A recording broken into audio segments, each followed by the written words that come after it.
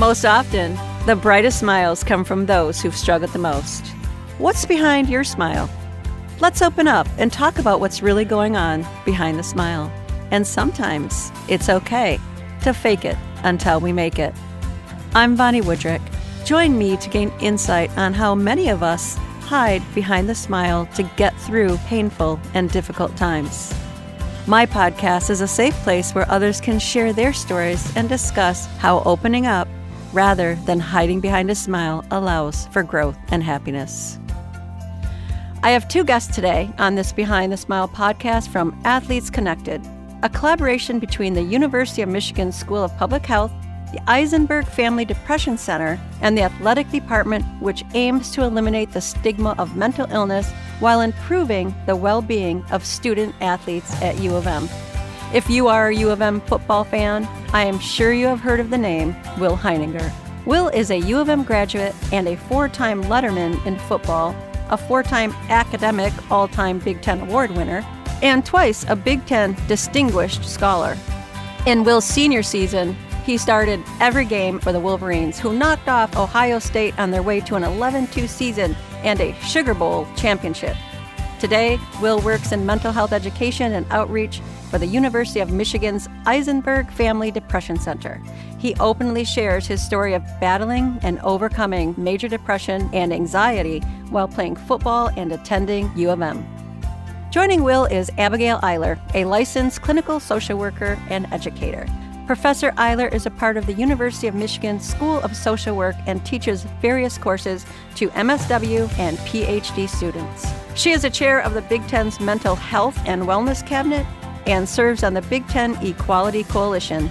In 2015, she was named Executive Professional Woman of the Year by the National Association of Professional Women. I'm so excited today to have a couple of University of Michigan staff, faculty with me, Will Heininger and Abigail Eiler. Did I pronounce that right, Abigail? All right.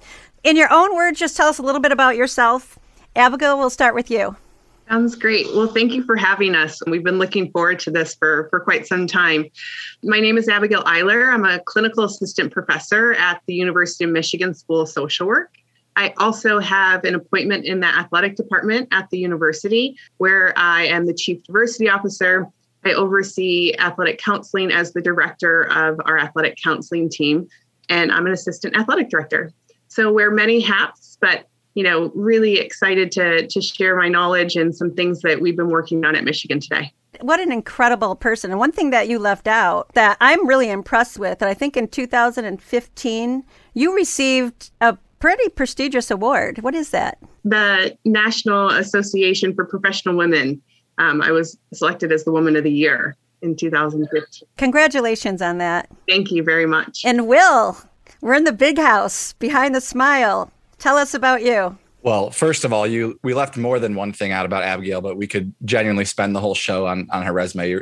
You're right that she's just incredibly impressive, and we're lucky to have her.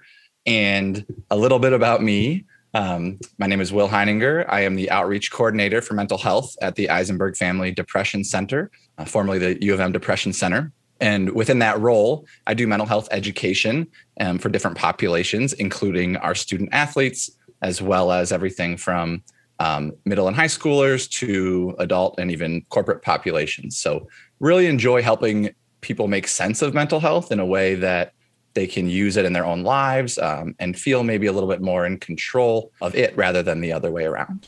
I love that. I really appreciate what the University of Michigan is doing, but a couple things that you left out. You are a U of M graduate, 4-time Letterman in football, 4-time academic all Big Ten award winner, and twice Big Ten Distinguished Scholar. So congratulations on that.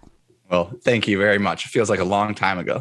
Well, those days, they had to really have helped shape your life, though, and to bring you to where you are at the U of M today with the Eisenberg Family Depression Center. First, I want to learn a little bit about Athletes Connected. Abigail, can you tell us what Athletes Connected is? Sure. So Athletes Connected is a program that came out of an NCAA innovation grant in 2014. The programming has really centered on destigmatizing mental health for for athletes and specifically student athletes. Will has been instrumental in the development and the continuation of the program. The project team is really dedicated to making sure that we're providing prevention techniques and skills and education to each of our student athletes. And it's a program that continues to evolve and develop, and looking forward to what's to come this upcoming year. So how is Athletes Connected in the Eisenberg Family Depression Center working together? Good question. So when this grant came out in 2014, we applied for it as a collaboration between the School of Public Health, which is where our PI was, and the Depression Center and the athletic department. So it's a collaboration. And now with Abigail as wearing the many hats that she does, and our former PI having moved on to an appointment at UCLA, now it's a collaboration really between athletics, Depression Center, and the School of Social Work. And so for the Eisenberg Depression Center, right, we want to, in my outreach work, reduce stigma, right, raise awareness, and promote help seeking for mental health issues. And so with our student athletes, it's pretty simple in terms of student athletes want to be good. They want to succeed. They want to take care of themselves. And unfortunately, for a long time, they just didn't have the knowledge on the mental health side as where they knew just about everything or would learn just about everything on the physical health side as they went through their career at the university. And so, as I'm sure we'll get to, having been fortunate enough to receive incredible care and lucky enough when I needed it and when I was in crisis, it made me realize really just how lucky I was, and that we would serve our student athletes well to develop a more comprehensive program, safety net, whatever you want to call it, so that wherever they fall on the spectrum of mental health, whether they're thriving but just can't seem to perform at a certain point in their competition, or whether they're way on the other end and their competition and their sport is the last thing on their mind and struggling with more severe issues. We want to be able to meet them where they are and then help them move in the right direction. Well, kudos to you guys at U of M for recognizing this, because I think that it's way overdue.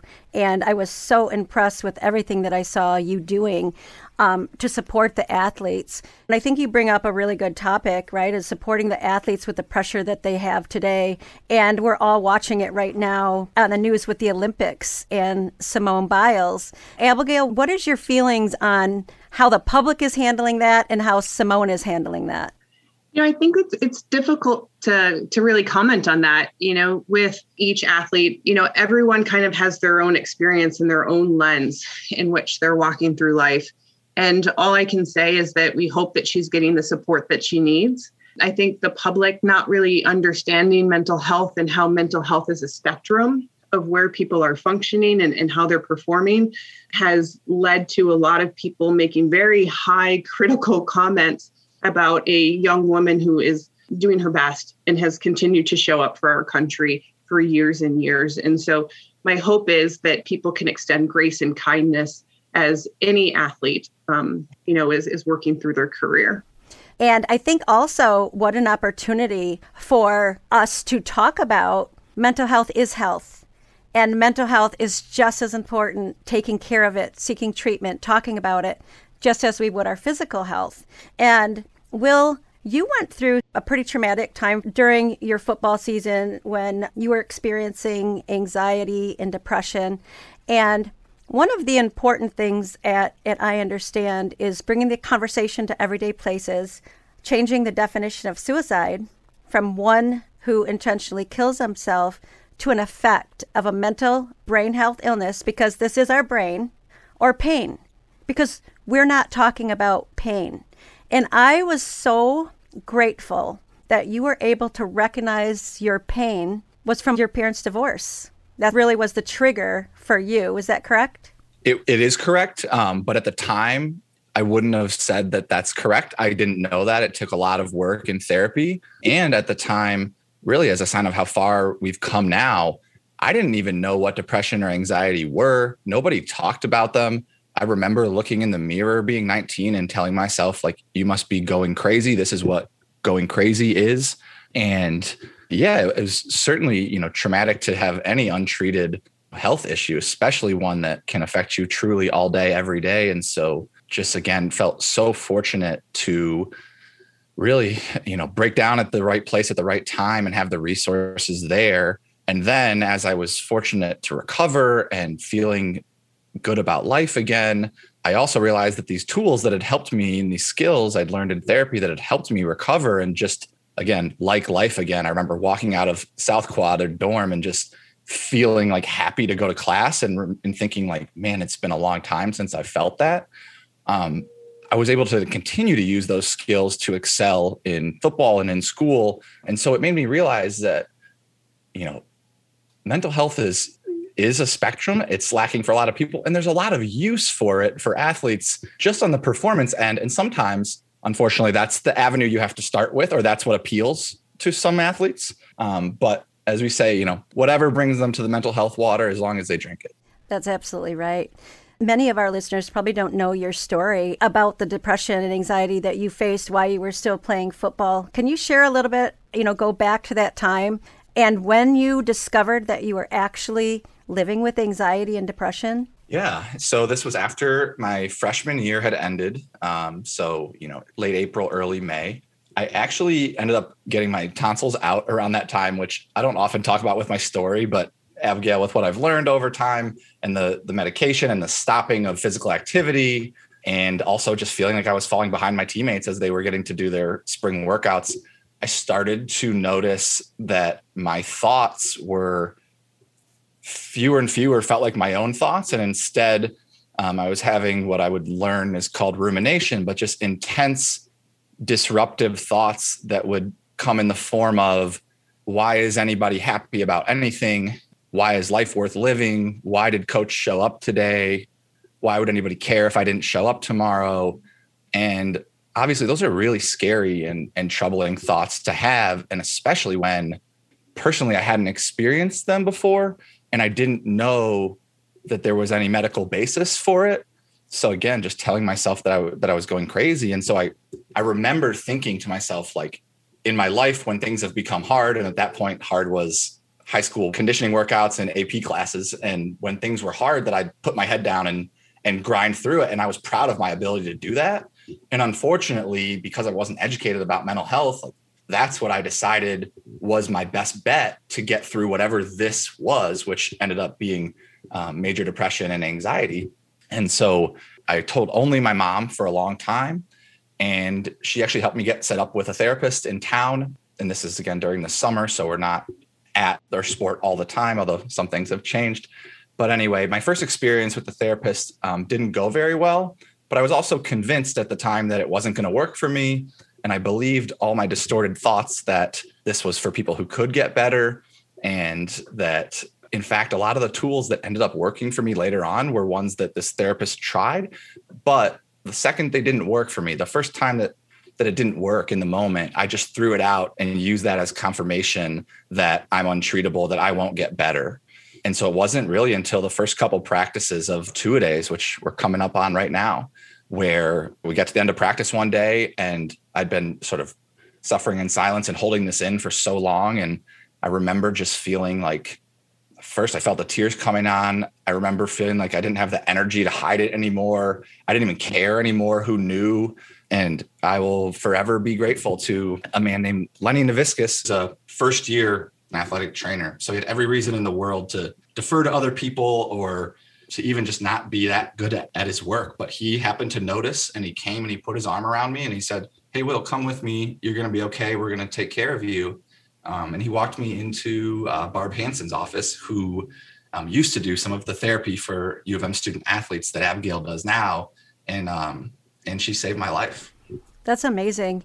Another thing that we say, it takes one person to understand and one person to recognize what somebody else is going through. Abigail, what would you tell to somebody that's recognizing these feelings like Will had? How can we go through that door and help someone else? Absolutely. We always give the message, it's okay not to be okay. And I think the other thing that I would make sure that folks know is that there are people out there to support and to listen and to help. And I think a lot of times people are not sure where to go, who to turn to. And as Will mentioned earlier, there's no wrong door into our counseling program. And so making sure that people are speaking up, recognizing when, their symptoms are changing, their behaviors are changing, and taking that first step in order to get help. I think the one thing we repeat to our student athletes at Michigan all the time is, we're here for you. And we mean that each and every day. And so we try and give that message as much as possible to help, one, destigmatize help-seeking behaviors and increase that, but also creating this normalcy of our mental health is just as important as our physical health. It's essential for our mental health to be at its best so that we can perform and reach the goals that we would like to, both in competition, in the classroom, and in other areas of our life. So, Will, you're in a place now at the University of Michigan working at the Eisenberg Family Depression Center. Did you ever think that you were going to be working in the arena of mental health? Not for the first 24 years of my life. Even once I had recovered and gone on to succeed at U of M, I still, I was well into my major. And so I figured, that I would go and work in that field. And I did for a couple of years. And it was actually Barb, my former therapist, who asked if I would be willing to present an award to the Student Advocate Award winner at our Depression on College Campuses conference, which we have every year in Ann Arbor, and tell my story. And it was the first time I'd ever been asked. And I felt, I was in a really good place. And so I did this, and I had no idea how big of a deal it was to people. A doctor came up, that is not my story, but that mental health, I had no idea that it affected so many people. So sometimes I look back and think like, man, you were really blind, as a college student, but also I recognize as a student athlete, like there's not much more time than school and your sport and, having a bit of a social life. And so this doctor came up to me afterwards and he said, you need to come with me to Phoenix and tell this to the NCAA. Nobody is talking about this, but everybody's dealing with this. And so that was the second time. And then after that, it just sort of snowballed from there. And a year later, the grant came out that would become Athletes Connected.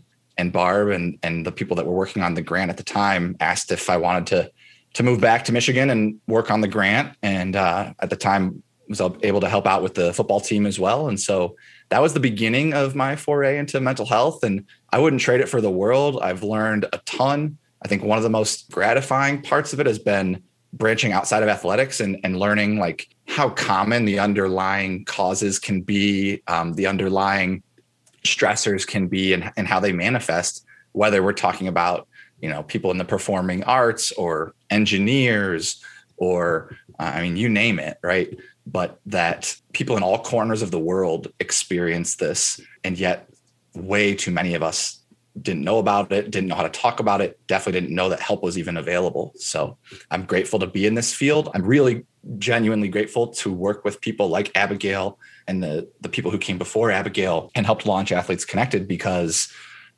I don't know what better way to use our time and our resources than to support our student athletes holistically. Because again, if you want to succeed at anything, you would like your whole body to be working and functioning properly at that time. And so I'll just wrap it with this part is part of why I'm so passionate about this is that when I was leaving Michigan, I felt so confident and prepared that I could handle whatever came next, and not in a way like I knew everything, but in a way like I knew how to be vulnerable and I knew how to ask for help. And I had lived experience that asking for help like made things immeasurably better. And so I wish that feeling on every single human being, and I work on having our student athletes be able to have that feeling as they leave the University of Michigan. Well, you share that so beautifully. And I feel like, we never know where our journey is going to take us, right? I never thought my journey would be what it is today. I thought it was going to be very different. That doesn't necessarily have to be bad. But your journey through all those difficult times brought you to a place that I think you're not only helping others, but you're also healing yourself by relating. And that power of sharing your story and the transparency that you show us is truly inspiring. And I really thank you for doing that. I really appreciate that. Well, I appreciate you saying that. And I will say that I hope that one day it's not uncommon, and that maybe it can still be inspiring, but that it's not out of the norm. And, people will say, You have so much strength for sharing your story. Oh, that was so brave of you. You have so much courage. And I kind of look at that and I'm like, we shouldn't have to have courage living and sharing our truth, right? Shouldn't we all just be able to talk about it and share it? Abigail, what do you think is holding people back from sharing their own journeys? I think there's a couple things there. I think one is just understanding our own stories and our own experiences. One of the things that Will had mentioned earlier was like, I didn't know what depression and anxiety was when I first started experiencing it. So I think there's an education piece that's critical that we should start earlier. Will and the Depression Center has started doing a lot of work in high schools and middle schools. It's a peer-to-peer program, providing education and support to our young ones so that they're learning early how to take care of themselves and how to support each other. So I think there's that piece. The other side of it, I think, is also, the willingness, readiness, and ability to reach out and to get help. And I think that part's critical and important too. There needs to be more services. There needs to be improved access to services. We're very fortunate at the University of Michigan to have the number of counselors that we do to support our student athletes. We're seeing a significant increase across the Big Ten, and we've done a lot of work with Commissioner Kevin Warren and the Mental Health and Wellness Cabinet to achieve that. But, I think, again, everybody's story is different. Everybody's experiences are different. But what we're seeing through data and both through practice is that the need for mental health services and support is going up significantly. And so I think the more prevention work we can do and the more we can support our athletes from the very beginning, we're going to see better outcomes. Since the pandemic and living through COVID and the isolation and so many other factors have just attributed to the increase, and that's when we go back and we talk about, the CDC says that 54% of those that die by suicide do not have a diagnosed mental health illness. So where does that come from, right? And those are the things that I think we need to start recognizing, and like the pain from divorce, the financial devastation, isolation, grief, physical pain. As a former athlete, Will, and what you're seeing today working with these athletes, are you seeing that change where people are recognizing that, this isn't just something a crazy person has, it's something that we all face? I would say yes, and I'm really proud of how far we've come. Abigail mentioned the work with school kids, and not just our work, but the fact that we have a generation of young people who really, for the first time in our country's history, are being educated about mental health as they grow up so that they don't get to age 18, 19, 20, or in my father's case, 55, and experience a mental health episode and not have any idea what's happening or how to get help. And so it's interesting, like, again, when I struggled, if you asked the question to my high school class, raise your hand if you've heard of depression or anxiety before, I would estimate that under 10% of the hands would have gone up. And the fact that that's hard to believe now, and when you tell kids that now and you ask that now and they all raise their hand and they look at you like there's no way that people didn't know about this, or like I just can't imagine, even though it was a decade or decade and a half ago. It shows how far we've come. And you see it in our student athletes. One story, just a quick testament to the work of Abigail's team and the athletic counseling team, was a student athlete was talking about, she was a freshman, and how she had experienced mental health issues in high school, but she had planned to keep them quiet when she came to Michigan, and just out of stigma and fear of repercussions. And on a bus trip back from a competition, there were two seniors, a captain and another senior, who were openly talking about their upcoming appointments with the athletic counseling team and how much the work had just helped with mental health issues, whether it's depression, anxiety, eating disorders, or just immense amounts of stress. And so she said that changed my mind in that moment. It immediately made me feel like not only do I not have to hide it, but it's smart. And the leaders of the team, the people that I want to be one day, are doing this. And so when you have that happening in mass, then we're really going to see it. And as you mentioned, we have some of the biggest stars in the world in sports who are now sharing their stories and who are helping to empower people across the globe.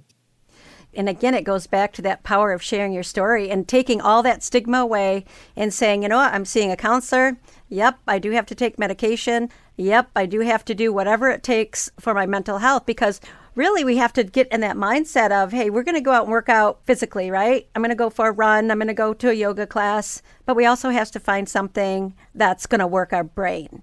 So Abigail, what is some of the best advice that you could give for those that want to work their brain? I think the one thing is really doing a reflection, right? Of how am I doing? How am I feeling? What are my goals? And I always say connecting to our reasons that help us move forward and really kind of embrace who we are, right? In and outside of sport. I do a lot of affirmation building with our student athletes. It's been critical for their overall development. We give each of our student athletes, when they come into the institution, gratitude journals. This opportunities to reflect back and say, like, these are the things that really connect me, hold me together, and that I'm thankful and grateful for. Like, these are my accomplishments. Because many people get to this place where they start to question, am I enough? Am I worthy? Am I lovable? And those are key factors, with depressive disorders. And we know how quickly that can shift based off of performance. There's someone that I work with, her name's Emily Klee. She's also a former elite athlete. And she talks a great deal about, like bad performance, bad person, and how that shows up a lot in a student athlete's life. And so we really try to separate those things, break things down in a way of saying, there are going to be times that are tough and maybe you're not performing where you want to, and you are still lovable, you are still worthy, and you are still enough. And so being able to recenter and really focus on those things is critical. I always say, do that your self mental health check-in, right? Like, how am I sleeping? How am I eating? How am I, kind of planning for my day? Days in the life of a student athlete are very structured. And so having that flexible time is important, but also recognizing when we start to feel unmotivated or disconnected and detached, and really helping our student athletes recognize that we can have flexibility in our schedule and still do the things that we're determined and committed to doing. I was happy to hear about the gratitude journals, because expressing gratitude on a daily basis can be so healing. And then they say, and maybe you've heard this, that if you express gratitude for 21 days, it definitely changes that mindset and makes you feel happier. Yeah. Abigail, you probably are well aware of that. Yeah, because it increases our natural dopamine, those natural pleasers in our body. And so it can have significant impacts on how we function. And we really encourage our athletes to do that. It was funny. I was talking to one athlete and they were like, this is like the perfect size for a grocery list journal. And I go, it is. And I will get you another journal for your grocery list. Let's prioritize here.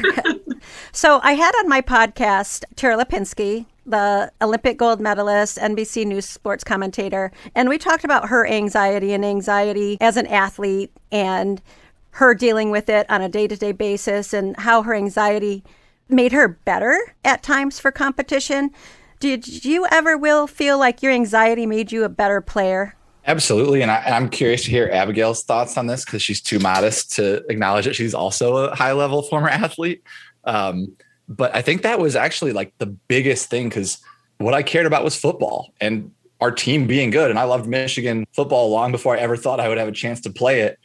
And so as I got better and as I was returning and starting to earn playing time, I would literally use some of these skills Abigail alluded to, but just paying attention to your thoughts, because when you are, in the big house or in any arena, it doesn't matter. There's pressure. Your thoughts could be anywhere. It could be, there's a million people watching on TV, or why didn't my parents come to the game? Or what if I screw up and coach is going to pull me out? I mean, your mind could be thinking about endless number of things. And often, in fact, it would be weird if you didn't have anxiety in those moments. What I had learned through athletic counseling at Michigan and through lived experience was that, okay, for me, my job is to play the B gap, meaning between the guard and the offensive tackle. And so I've practiced doing that 10,000 times. And I know that the only thing that matters for doing that or the only things that matter are where my eyes are focused, where my hands, but you can see me doing it as I'm talking about it, not who's in the stands, not how many people are watching on TV, not even what the guy next to me is doing for the most part. But if I can compartmentalize and lock in on my job and do that from the time the ball snapped to the whistle 4 or 5 seconds later, and then, you can have some fun and feel the crowd, and then you got to lock back in and you got to, be able to do it again. And I can't tell you how empowering it felt to like go from where anxiety felt crippling to where I was using it to my advantage adaptively. And again, that's where I'm like, how does every athlete not want to experience this? Like, I want them all to experience this because I was able to achieve it and perform at higher levels than I genuinely ever thought possible. And I think I realized part of it was because my own brain was holding me back. Yeah, and there's a natural high and adrenaline rush when you're out there getting ready to go perform whatever athletic competition that you're in. So one of the things that Tara also mentioned when she was talking about anxiety, she gave us 3 words. It goes away. So Abigail, as that elite athlete and having experienced that anxiety yourself, do you agree with that comment that it goes away? I think it can. One of the things that can come up is, when do you need to kind of kick it into high gear and utilize that anxiety to perform at your very best and then come back to baseline so that it doesn't become impairing with whatever the next assignment is really important. I think for some folks that have more of a chemical imbalance, it can be a little bit more debilitating, right? And it can also feel like it's not going away. But anxiety is also one of the most treatable mental health disorders that's out there. So when Tara says it goes away, I think there is that essence of like, it is not all the time, but it does come up at different points in my life, and learning how to cope with it, learn how to, like Will said, make an adaptable skill where I can use this to my advantage is really important. And that's really the basis of the counseling program and staff, right? Is teaching our athletes how to do that. And I'm thankful that every day that's something that I get to do. I think it's important that we don't discount anxiety and say, well, it goes away, right? We have to recognize that, maybe during that moment, I'm so anxious. And once I get through it, wow, I'm so relieved. But then there are people that live with crippling anxiety, and it doesn't go away without the treatment and those skills and tools that you guys teach. So Will, what do you do at the Eisenberg Depression Center? And what is the most exciting thing that you've accomplished there? Well, again, my work is really helping educate different populations about mental health. And as Abigail said, with our student athletes, it's focused a little bit more specifically on their lives and the things that they go through. And when we're working with younger students and school kids, it's more about recognizing signs and symptoms and psychoeducation and how to seek help or how to help a friend or loved ones seek help.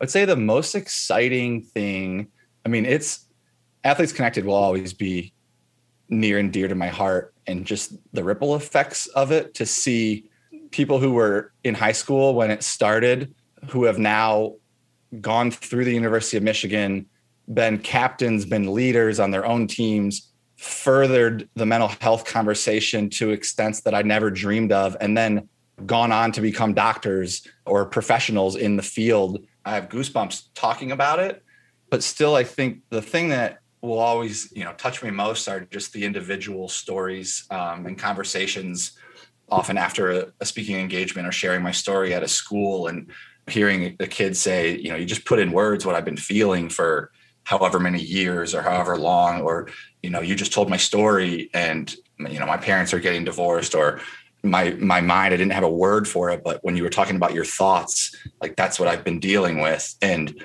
to be able to acknowledge that and affirm that and normalize that, and then help get them connected to the appropriate resource, it's tough to beat that feeling.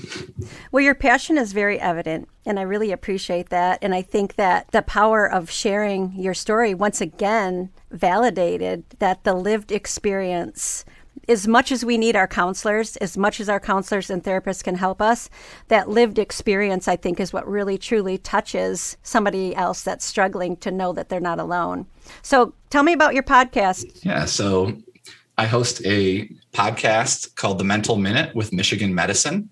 and we try to keep it light. The goal is, we've had Abigail on, she was one of our first guests, and we try to bridge the gap between what experts know about mental health and are able to use about mental health and what the general population knows about mental health. And so we try to bring on experts in different realms of the mental health field and talk like you would talk, as my co-host says, at a bar or in a casual conversation about mental health in ways that it can become part of everyday dialogue, in ways that people, might not have heard before or just thought that it's okay to talk about in that way.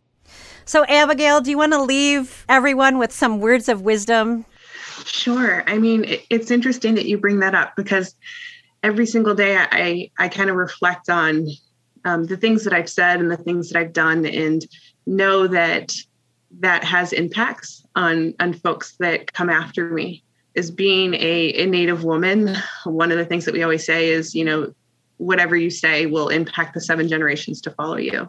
And so I guess what I would say to those in closing is that be intentional with our efforts, be kind with our heart, and know that each and every single one of us matters. We're enough, and that if you need help, it's there. You two, I think I could talk to you all day. You're so inspiring, so wise, and I think that you really touched on some things that people really need to hear and validate for some that it's okay to not be okay. So I thank you so much, Will and Abigail, for your time today. Good luck to both of you. I am going to continue to follow and watch, and if there's anything that myself or I understand can do to help move your programs forward, don't hesitate to ask. So thank you, guys. Thank you so much for having us. And go Blue, of course. Yep, go Blue. Absolutely. Go Blue. Take care. A great conversation was had with not one, but 2 elite athletes from the University of Michigan, who then went on to work at their alma mater. I greatly appreciated Will openly discussing how he lived with anxiety and depression, and ultimately discovered that pain was a catalyst for his struggle while dealing with his parents' divorce. It was validation once again that pain needs to be discussed when facing depression. Acknowledging that mental health is just as important as physical health can be a game changer. U of M understands the importance of having a top-in-the-country social work program led by Abigail, where she and her guidance students can provide athletes the direction and support needed. The force behind these 2 is evident, and their passion felt is inspiring. Check out Athletes Connected at athletesconnected.umich.edu and the University of Michigan's Eisenberg Family Depression Center to learn more. Thank you to our community partner, Bigby Coffee, for your continued support, allowing us to start the conversation with a Bigby beverage. And thank you to Stuart Polchuk at Soundpost Studios for making us sound so good.